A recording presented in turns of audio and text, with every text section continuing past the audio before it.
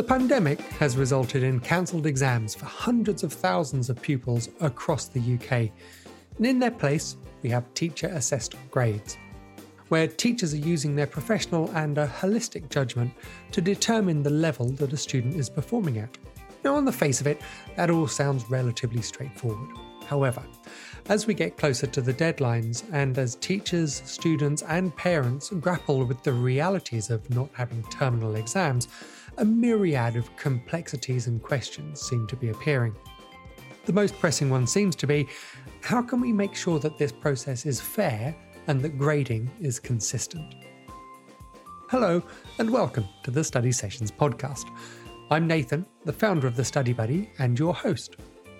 In this, our second season of the podcast, we're following 6 students as they head towards their GCSEs in 2021, or at least what was intended to be their 2021 exams. Each week, I catch up with these very different teens to see how things are going in a one-to-one coaching session. Then, with a panel of experts in our weekly podcast, we discuss some of the issues that come up. Now, they could be broad themes, such as motivation or managing mental health, or they could be quite focused, such as how best to revise for a specific subject. These are normal teens, so you can be sure that we're covering topics that young people up and down the country will face. So, if you're a parent, a carer, or a teacher, be sure to subscribe. This week, we're looking at the challenges facing teachers and indeed exam boards in ensuring consistency across centres and students' results. I'm delighted to be joined by Ian Morgan. Ian is the Chief Executive of WJEC, having joined the organisation in 2002. WJEC is an exam board based in Wales, providing bilingual qualifications, and it's also responsible for the Educas brand, which runs qualifications across schools and colleges in England. Ian is also a board member of the Joint Council for Qualifications. Ian Creoso. I hope I haven't embarrassed myself with my stab at a bit of Welsh there in saying welcome. It's fair to say that the issue of consistency isn't new in an exam series. After all, there are hundreds of thousands of pupils taking exams which are marked by hundreds, if not thousands, of individual examiners across a number of different exam boards. And yet, despite all of this, we're still happy to compare 2 students' French GCSEs, for example, as if they were uniform. Ian, when it comes to a constant and stable approach, I think a number of people were surprised and perhaps a little confused by the fact that the devolved nations took different approaches, or at least that their approaches were timed differently. I wonder whether we could start just by looking at the context for why exams aren't approached in the same way across the whole of the UK. I think in normal terms, Nathan, there are qualifications which are designed for England market and beyond, regulated by Ofqual, but also in Wales, there are qualifications that have been designed to suit the Welsh market and they are regulated by Qualifications Wales. And I think within those 2 jurisdictions, it's clear that a GCSE brand is still the GCSE brand. And what happens across the nations then is a coming together to look at what those overall outcomes and overall standards are. So whilst the approaches may be subtly different, in terms of Wales, for example, we don't necessarily follow a linear route in terms of qualifications. It's not all about endpoint assessments. There are elements of non-examined assessment and coursework into the mix as well. So that opportunity to do things on a more modular basis in Wales. But ultimately, a GCSE is a GCSE in whichever jurisdiction it is.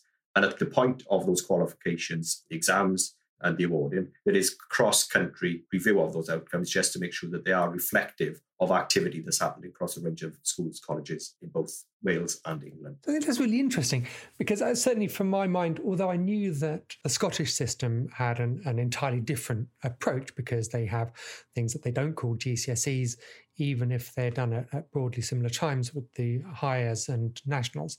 As you say, in Wales and Northern Ireland, we have GCSEs as there are in England.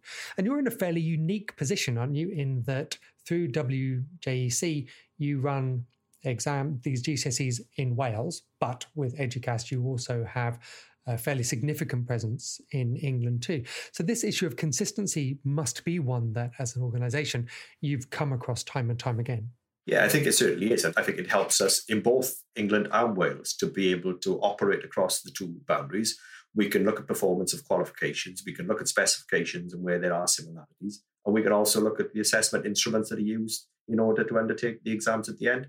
So we are in a fairly unique position to understand it from two perspectives, the two jurisdictions. And I think that's really helpful for us to ensure that certainly within the WJEC arena, we're able to develop qualifications and assessments which are fair and balanced and recognise perhaps the different set of inputs into those qualifications, but actually recognise that the outputs are of equal value. And also quite, I'm going to go with interesting, but I feel that might be a little bland, the experience that you've been through. At the end of last year, of course, in Wales, the decision was taken to cancel the terminal exams shortly after Scotland, but actually quite a way before England. And that was presumably from a qualification in Wales direction that would happen. But at the same time, of course, your other side of the business is looking at England and Ofqual's decision. How did you, I suppose, reconcile that difference that some students would be treated one way and others another way? I think, Nathan, in terms of what happened last year, it is both Wales and England were going down the centre assessed grades route. So there wasn't a late cancellation of examinations in Wales. Both jurisdictions, Wales and England, were looking at the centre assessed grade route, and both were looking at that kind of standardisation model, the standards approach, the algorithm that's been bandied around lots. So both were doing similar things. In Wales, we were in a slightly different position because, as I've said, we're not wholly focused on linear exams. Therefore, we have modular elements to the final qualification. And we were able to use that modular information and outcomes for learners as part of their prediction for what that kind of centre assessed grade and standardisation model would be. I think when we got to the sharp end of that and all those processes were put in place, as you rightly say, once Scotland made a move to do something slightly different, then the politics kind of kicked off in both England and Wales. And once England had gone, then the decision in Wales became almost a kind of de facto answer because everybody else had gone to CAGS only and not applying the standardisation model, that we ended up in a similar position. So principally, we started from the same place. The application was slightly different, but the outcome was the same, in that we all ended up in that kind of award, the centre assessed grade option. And then, of course, for 2021's exams, for this year's GCSE intake, WJEC were shortly after Scotland in terms of the cancellation, as I understand it. And Ofqual and the government made their announcement for England in January that this decision would be taken to cancel exams. So given you've got this modular approach and no terminal exams in Wales, how far has that had a play in what teachers might be expected to do this year with what's happening in Wales? I think in terms of the no terminal exams, there are terminal not happening this year, and there wasn't last year. But our qualifications do have terminal exams. I wouldn't want it to look like it's only coursework based on non-exam assessment. So, yeah, moving that forward. In terms of Wales, yes, the decision was made fairly early on in the autumn term, I think kind of October, November. There were discussions from a regulator, awarding organisation and government perspective, just looking at where the kind of pandemic was in terms of its traction and, a kind of almost feeling that it didn't seem sensible to be planning on the basis of terminal exams when there were so many unanswered questions in the mix. I think definitely the will and the push in England at that point was exams were going to be the only game in town, and that's what the agenda was. I think because the qualifications are slightly different in terms of we got specifications for Wales and we got different specifications for England, we were able to accommodate that because we deal with slightly different kind of nuances and different specifications.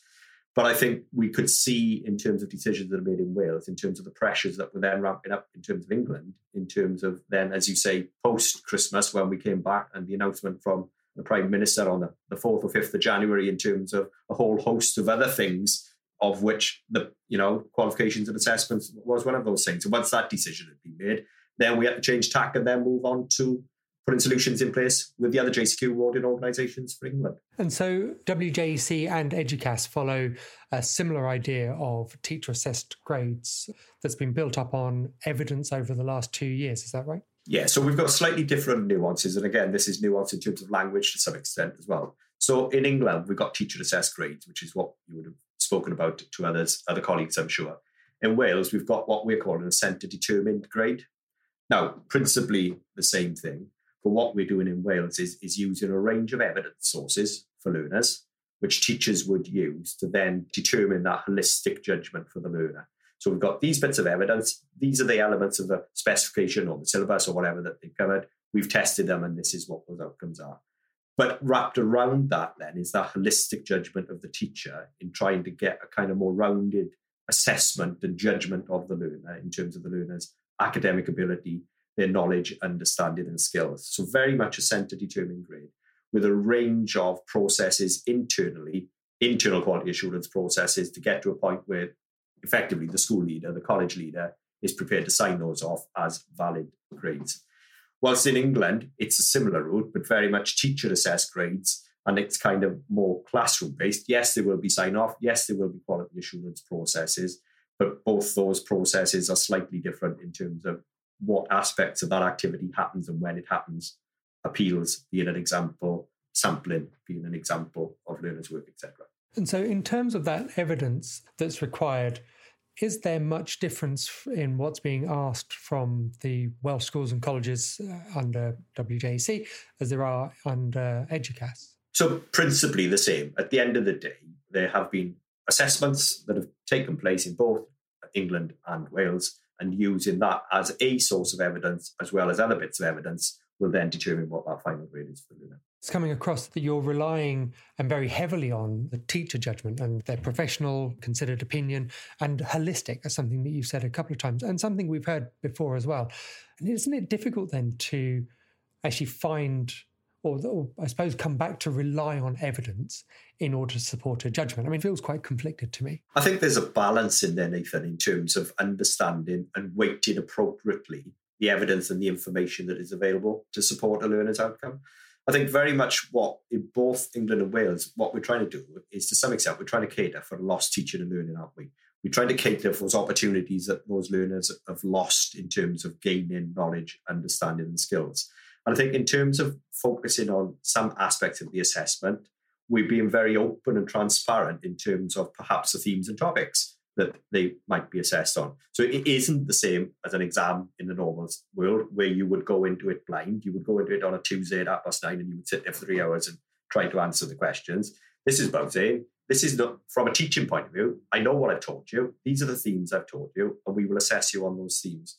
So what you're starting to do then is kind of mitigate for some of the lost teaching and learning because you've structured both your teaching and your assessment around the knowledge and understanding that you know your learners will have been given. So in Wales, there are still externally set tests or assessments that are being run, just on a much trimmed down basis. Is that right? Yeah, so the approach we've taken in Wales is we made, as an organisation, some adaptations to specifications back in the summer of last year. So from a teaching point of view, teachers knew what they needed to teach in terms of the content. So it's reduced content to some extent.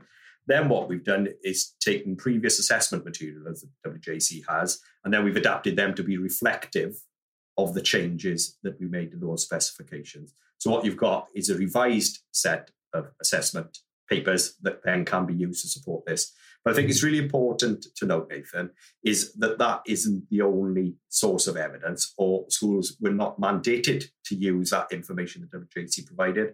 If they wanted to generate their own assessments, they were able to do so. If they wanted to use other sources of evidence that they've already used in the classroom, they were able to use those things as well.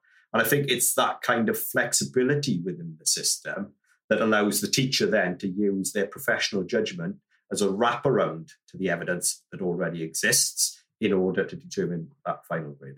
There is definitely a case of you'll never please all of the people all of the time. But what it sounds to me that you've done there is create a smorgasbord of options that teachers could choose in order to best reflect the way that their pupils, their students are progressing through the course and the level that they've reached in Wales, of course, which is not the same as the case that's happening through EDUCAS then. Again, principally in the EDUCAS world, it is a similar approach, isn't it? There've been a set of adapted topic-type test materials that have been provided for centres to use. Centres can use those in a flexible way. And I think the flexibility in both Wales and England is there. At a point in time when you are ready, you could undertake that assessment as opposed to an endpoint assessment, which happens on a Tuesday morning kind of thing. So I think principally, again, there are a range of tools that they can use. There are a range of assessment materials that they can use. And then they determine what the grade is for that learner, looking at the learner in the round. So essentially then, is it right then that barring some semantics and maybe some nuances, it feels like there's a broadly comparable system, both sides of the bridge, I'm going to say from over here near Bristol, that actually students across, well, certainly England, Wales and Northern Ireland, where the GCSE systems and A-level systems run, can expect to be assessed on a very similar basis? I think it's the application is slightly different. The principles are, you've got a specification for a GCSE. You look at the content within the specification, you assess aspects of the specification and you award a grade on the basis. And there is this additional wrap around it in terms of the teacher having to make a kind of call or have a judgment call on certain aspects of the validity of some of the evidence and then determine the grade.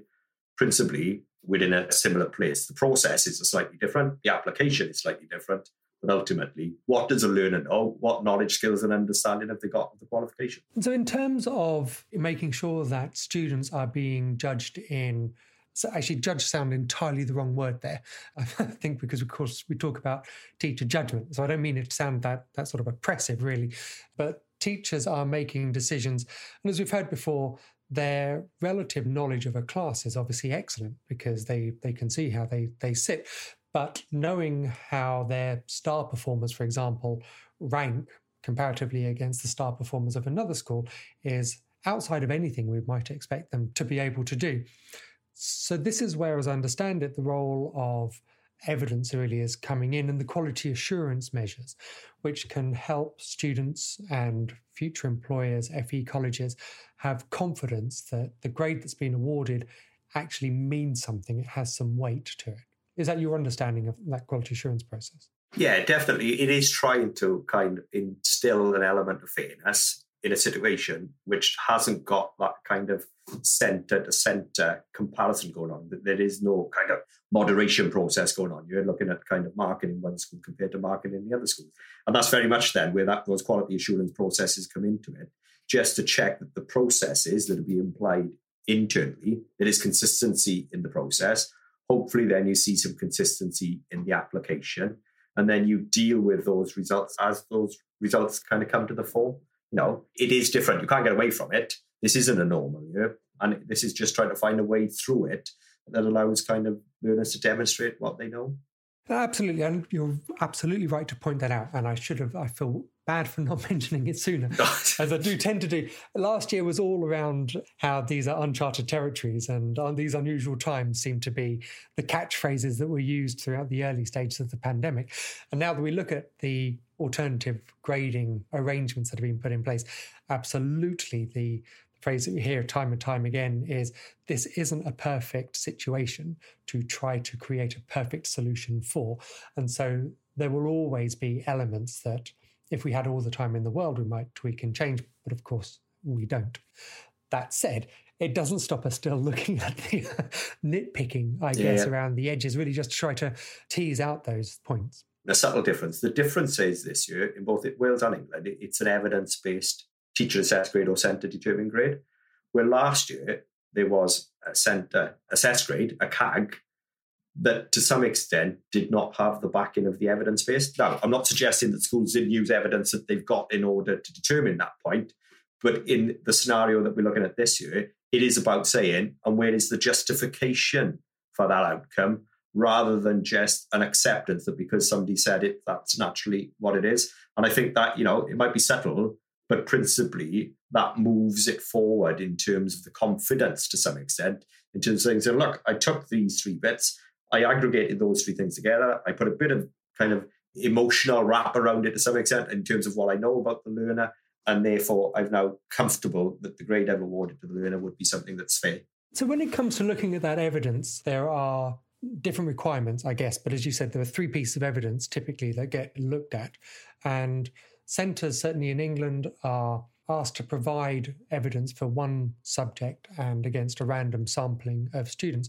Is that the same in Wales? No, we're taking a slightly different approach in Wales in terms of that upfront requirement to see the evidence. So we will just sample rather than a collation of all the evidence for those selected learners. We will just do a sample across a range of subjects and across a range of centres. But to the same end of quality assurance? Yeah, it's just about testing the processes. So if you take Wales as an example, each school has a kind of policy in terms of its approaches. And within the policy that we've reviewed and we've signed off on, that then determines what evidence they are going to use to determine the grade. So what we then do is kind of test it against the agreed policy and processes that are in place. So just to kind of, check that what they've said they were going to do has been done, and the evidence then reflects that that process has been undertaken.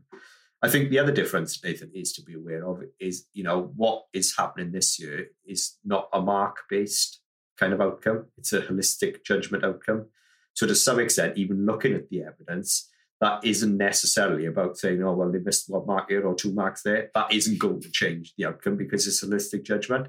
But if there's something obvious that comes across when you look at the evidence that's been submitted, then that is an opportunity to raise a question and have a discussion rather than saying, oh, you're 2 marks down there, you should have given them 3 out of instead of 1 out of whatever. It's subtly different in terms of the approach that's been taken. Which is fascinating to think that the evidence is being used like that, because what you're suggesting there isn't a remarking. So you've not got individuals who are, excuse the pun, checking teachers' homework to see how they're getting on. It sounds broader than that. It is broader than that, very much in Wales. The language we're using, this isn't about a review of marking in any shape or form. This is about just looking at the kind of the evidence sources that have been used, and, are they within the parameters of the grade descriptors that have been provided? So, for example, we provided grade descriptors at A, at C, at E to kind of give a kind of best fit scenario. So what you're looking at is, here's my sources of evidence. This is what I know about the learner. Where is my best fit? So is it an A and a C, or it's somewhere in between, therefore it's a B? Now, clearly, tad more complex than the simple way I've just described it, but that's what we're looking at. We're looking at a best fit judgment holistically around what the learner kind of has achieved and proven they've achieved. And so under what circumstances, maybe you could come up with a scenario, might you foresee where the evidence will result in a conversation back to the centre, back to the teachers, to say, actually, I think this doesn't feel like you're in line with the descriptors? If I use the Wales example, because the appeals process is slightly different in Wales, so just to describe that. So the stage 1 of the appeal in Wales will happen before results are formally issued. When centre-determined grades are determined in Wales, there will be a period of time where those will be issued to learners, and there will be the opportunity for them to appeal that outcome at that point before the formalisation and sign-off of those grades, which will be released in August. And the nature of the appeal is just, the learner thinks there is an error in determining the grade. And in that context, that could be an admin error, couldn't it? It could be, there could be a kind of replication issue, there could be a duplication issue, there could be that they've typed the wrong grade into the system. And one key element of the evidence that's used for that is what we call a decision-making record. So every learner will have a decision-making record for the qualification, which would then, just give the details of the learner, and it would say what evidence sources they'd used in order to determine the final grade. So at that point, the learner would be aware of everything that's been used to determine the grade and almost the rationale for why they've been awarded the grade. And at that point, then, hopefully, we can deal with the majority of appeals at source, centre-determined grade, centre looks and reviews it internally with an appropriate management wrap around it. So it's not the same teacher marking the same teacher's homework, but principally within centre undertaking a review. Is it an error? No, there isn't. The stage 2 appeal for a learner who then is still not comfortable happens post release of results in August and comes to WJC. At that point is when we would then get involved in terms of requesting the evidence that's been used, and we would then take, again, a holistic view around the evidence in terms of, back to my scenario around kind of grade descriptors. Is it in the boundaries of A, B, C, D, or E? And then we don't know the learner at that point. We haven't got the relationship with the learner to know about the holistic thing.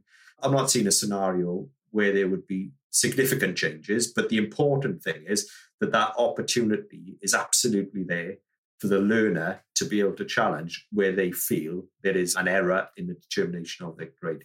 At the end of the day, everything we're doing is about the learner, and this isn't about necessarily what I think as a chief executive of an awarding organisation. It's not about what parents think, what teachers think. This is about doing the right thing for learners, and we need to remember that. They are the ones that will be carrying these grades forward for the rest of their lives. These are the things that will determine what they do in their next steps, whether that's onward in terms of further education, into university and higher education, or into the world of work, we've got to make sure that what we do is absolutely right, as it can be in the circumstances, for those individual learners' needs. Absolutely. And we heard that certainly when we were hearing up front about why these changes were taking place and what needed to be done. It's very, very much felt that the student was front and centre of all of the planned changes and all of the alternative arrangements. But as you, I think, just alluded to there, it also isn't necessarily in a student's best interests just to be given A's and 9s across the board because they've had a tough time of it, poor loves. This isn't about that. This is also helping to give them realistic expectations, isn't it? And also being fair to other students, which is where this comparative grade range comes from. No, I definitely agree with you. And I think, we are working cohesively with the profession here, aren't we? And it is everybody coming together that allows us to come up with the best outcomes that are reflective of those learners' abilities. It isn't in anybody's interest to see, overinflation of grade outcomes. It's not in anybody's interest to set a learner on a path that says, oh, look, I'm fairly competent in this. Look, I've got an A grade. If you end up in a situation where a learner's got a grade where perhaps they haven't got the requisite knowledge, they will find themselves wanting fairly on in their next stages when they're A-level maths, as an example. If you've got a GCSE, grade 9 coming out of a kind of teacher-assessed grade route and you move into A-level maths, we know there's a massive jump in terms of content, knowledge and understanding there anyway. But if you haven't got the kind of prerequisites, we might find that learners find themselves wanting fairly on in the cycle. And I think that's why the holistic nature of what we're trying to do, the holistic nature within a centre, across centres and across jurisdictions is really, really important. It's about doing the right thing for the learner. I love the sound of what you're doing in Wales with that first run at, this is what you will be given before we've written it down on a certificate. What do you think? And flagging at that point. And did you say this really has got to be about the administrative errors, not, do you know what, I thought I was better than that, so I might as well have a bash at appealing it, because it's going to be very, very difficult, isn't it, for you, for any exam board to go back and question teacher judgment when it is teacher judgment. Yeah, no, definitely. It's not without its challenges, is it? But it comes back to the point that opportunity needs to be there for kind of egregious kind of perceived issues and errors. What it shouldn't be, it's not a punt, is it? It's not about taking a punt on something and saying, oh, well, I'll appeal anyway because I'm no worse off. It's about having kind of clear guidance and criteria. So if I use Wales as an example, there will be I use the term application form for a learner. They would then need to articulate the grounds on which they are seeking to appeal the outcome. So it doesn't just become, oh, I'll just bang something in, I'll just send an email to the school, or, it's about why. What's the rationale? Why do you think your outcome has been an error, or your outcome isn't what you would expect, and being able to articulate it? So hopefully we can kind of hone it in and structure it down to something that's kind of understandable and then can be progressed in a fair and balanced way, because you're starting from the same place. If you have a free-for-all, then you can't control it anyway. A centre, school, college couldn't control it, and you couldn't control it as an awarding organisation either. No, absolutely. And as you say, you need that counterbalance for the teacher judgment, for pupils to be able to say, I'm not sure about this, I just don't think it's right based on these grounds. And as you said, absolutely not, because I might as well take a chance. I might always get a higher grade because it's right. And I think one of the failings of last year's systems before we reverted to the teacher assessed grades across the board without the dreaded algorithm was always that inability for centres in the exam boards to pick up anomalies, which could be admin, they could be anything else. That because that wasn't there, the whole system of alternative arrangements seemed to fall down. Whereas this time, it doesn't feel like an overcourse correction, but you certainly need that ability, don't you, for students to say, actually, could we have another look at this because it doesn't feel right? Definitely. Whichever way you look at it, the learner has, and in a normal circumstance, the review of marking or moderation option is always there. Where the difference is in terms of what you would be reviewing, isn't it? The principle is the same. You can have a review. But what we haven't got now is a marked script that an awarding organisation can look at.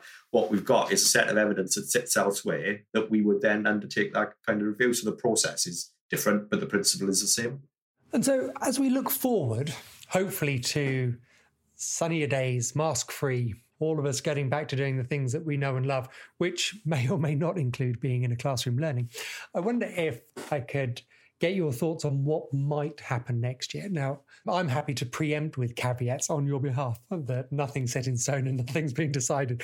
I'm really interested now that we've come to what is in effect the end of this year's exam period to a greater or lesser extent, and the year 10s and year 12s will start to look ahead to next year.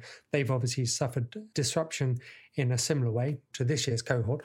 What kinds of alternatives or dispensations might you expect or look to see when they come to sit their exams in 2022? Yeah, so I think some of our thinking in the Wales context is we made some adaptations to specifications last year in the run-up to 2021. So Qualifications Wales as the regulator, those would remain in. So adaptations already made to specifications and qualifications will remain in place for teaching from September onwards. The other bit that we're doing then is we've got a short consultation window with the profession that I think the consultation starts one day this week, where we're going to seek some kind of additional views from the profession in terms of any other areas they think we should explore in and around those specifications and those qualifications. Clearly, where we are in terms of access to schools, learners in schools, will have an impact in some subject areas. So your dramas, as an example, if you're in school, you can do your kind of collective kind of drama activities where this year we weren't able to do that. So your non-examined assessment stuff comes back into the mix and all those kinds of things. So it's about just looking at a range of options. We will get to a point where, the focus will be on a set of exams that'll happen in summer 2022. The nature and content of those exams is the bit that I think would probably be up for debate.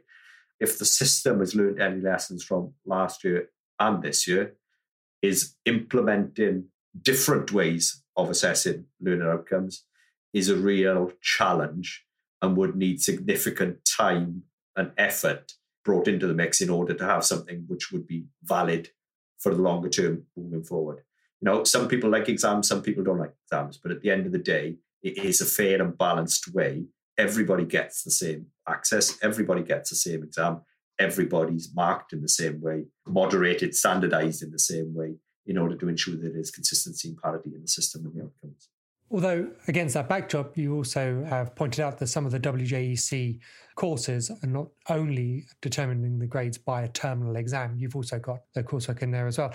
Do you think that we might see more of a return to that style across EDUCAS and the other examples? I'm not sure, to be honest. I mean, at the end of the day, that's a regulator decision, isn't it, in terms of and government decision in terms of the nature of the qualifications. I think in Wales, it kind of works. We can see the benefit of giving learners opportunities to kind of sit some units kind of earlier in the cycle and start to aggregate up to that endpoint. I think the non-examined assessment is, particularly in some subject areas, ideal for learners. Performance, as an example, music, drama, that allows them to kind of present their knowledge and understanding in a slightly different way to sat doing a kind of endpoint terminal exam at the end of a 2-year programme of study. I also think then in Wales, to some extent, you're probably aware, Nathan, that there is a new curriculum in development that Welsh Government are leading on, working with Qualifications Wales. And following on from the new curriculum, which kind of starts teaching in 2025 or 2024, will be the development of a new set of qualifications that underpin the new curriculum as well. So that opportunity to kind of explore alternative assessment methodologies and alternative assessment instruments will come to the fore in terms of that discussion as well. If you've got a more free-flowing curriculum, how does that then get reflected when you come out of kind of Key Stage 3 into Key Stage 4 in terms of the diet of kind of qualifications and assessments that are in the mix there as well? So I think there's some exciting stuff in Wales coming our way, which will allow us to explore more broadly some of those key themes. It'll certainly be something to watch. I think it, as you say, sounds really interesting. A chance to, I guess, also learn from what's happened over these last couple of years. While we hope that obviously they won't be repeated, I think it's been quite an eye-opener looking at how students have engaged, how parents and across the community have also sort of reached in and wanted to know what's going on. Oh, definitely. What the last 2 years have done, including this year, is taking the lid off the system, isn't it? Where everybody was comfortable with an exam because they know what an exam is. Exams have been there for 10s, 20s, 30s of years, and everybody's used to that terminology of an exam. I think what this pandemic has done and what the solutions has done is taking the lid off that, and people are now starting to ask the questions at a kind of slightly lower level, aren't they? Or at a higher level, whichever way you want to look at it.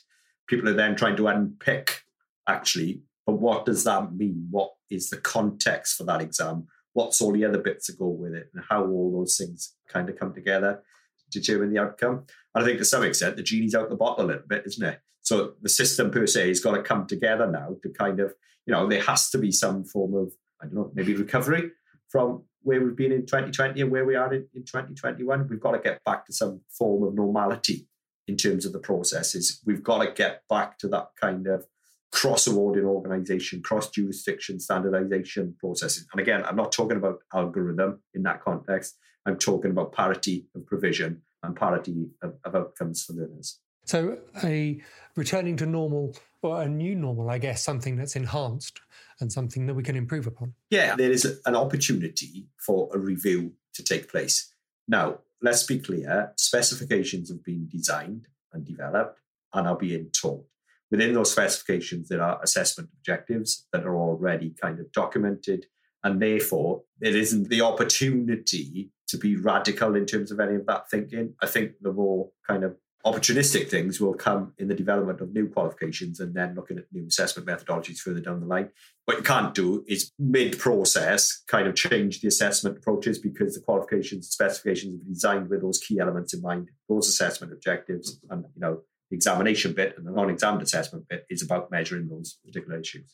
And I think absolutely, if that's one thing that we've learned over the last 2 years, even the biggest critics of exams and the exam processes would surely have to agree that even if you get rid of them entirely, you don't do it with 3 to 6 months notice. These things are going to take time. It would be madness, wouldn't it? If you look back at it and you look at how the system has had to change and adapt for absolutely the right reasons, I get that. You would never do that, would you? You would never plan to do what's been achieved in this way. So it would need that kind of holistic, kind of system-wide discussion, wouldn't it, around any alternative provision at some point further down the line. And so for the students who will be taking their exams in 2022, do you have any sage-like words of advice and wisdom for how they should be carrying on? Because for some of them, I think this is still an uncertain time, not knowing. I think they probably assume that exams will take place, but still some questions about it. And that can have quite an impact kind of on motivation and morale. Yeah, definitely. I think the important thing is that in terms of trying to return to some form of normality for next year, it is about the specification content and qualification content remains the same, doesn't it? Yes, there may be some adaptations. So there is that grounding is still there. I think what needs to happen in kind of for year 11 candidates next year is there needs to be recognition of the lost teaching and learning in year 10. So whilst, yes, schools have been back in, for some part of the kind of autumn term and spring term, there is still lost teaching and learning there. And that needs to be reflected at some point further down the line. Concentrate on the content in the specification. Teaching and learning can kind of remain the same. And then we can mop up the assessment aspects in terms of when we start to look at what those kind of assessments and exams will look like for next year.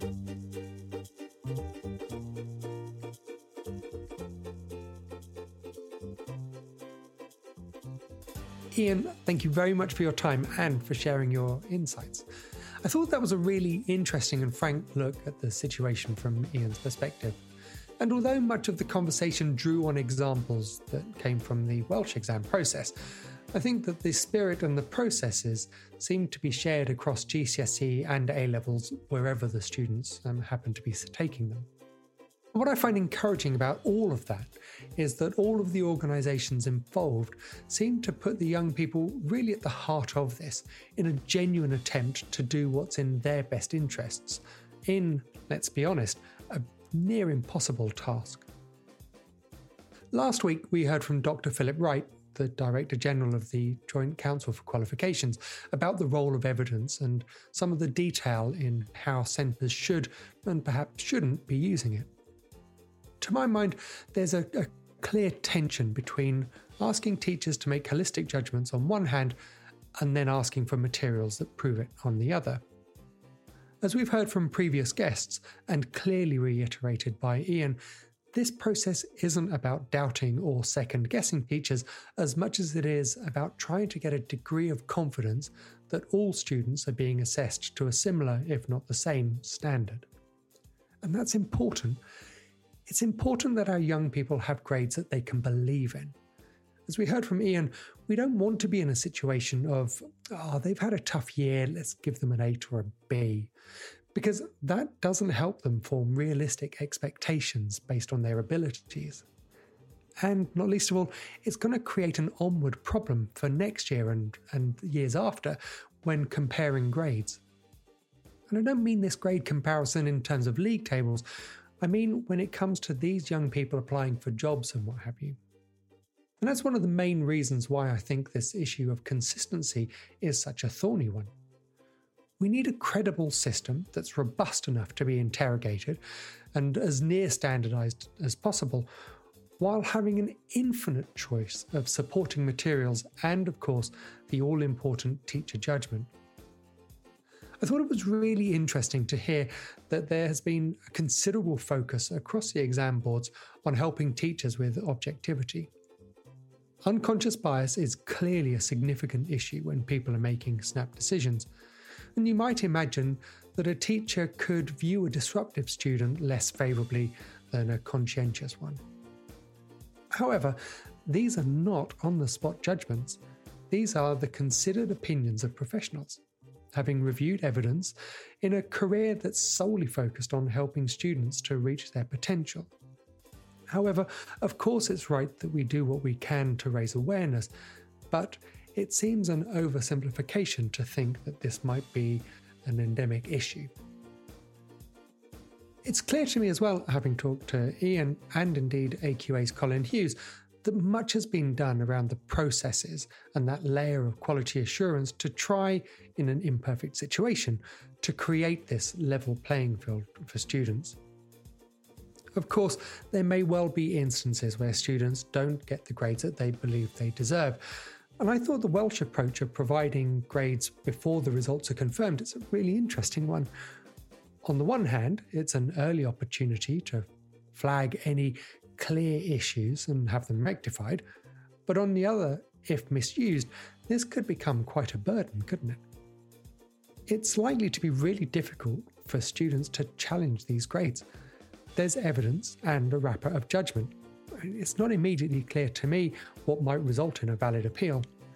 But I guess that's why, as Ian maintains, the appeals process is so important to have in place, so that it can cater for the anomalies, for the unexpected. So I loved hearing from Ian too about the prospective changes to the Welsh curriculum and therefore the assessments that underpin them. This seems like a really exciting opportunity to learn from an unexpected 2 years and create a system that will serve students for the future. Thank you for listening. I hope that you found this episode as interesting and as useful as I have.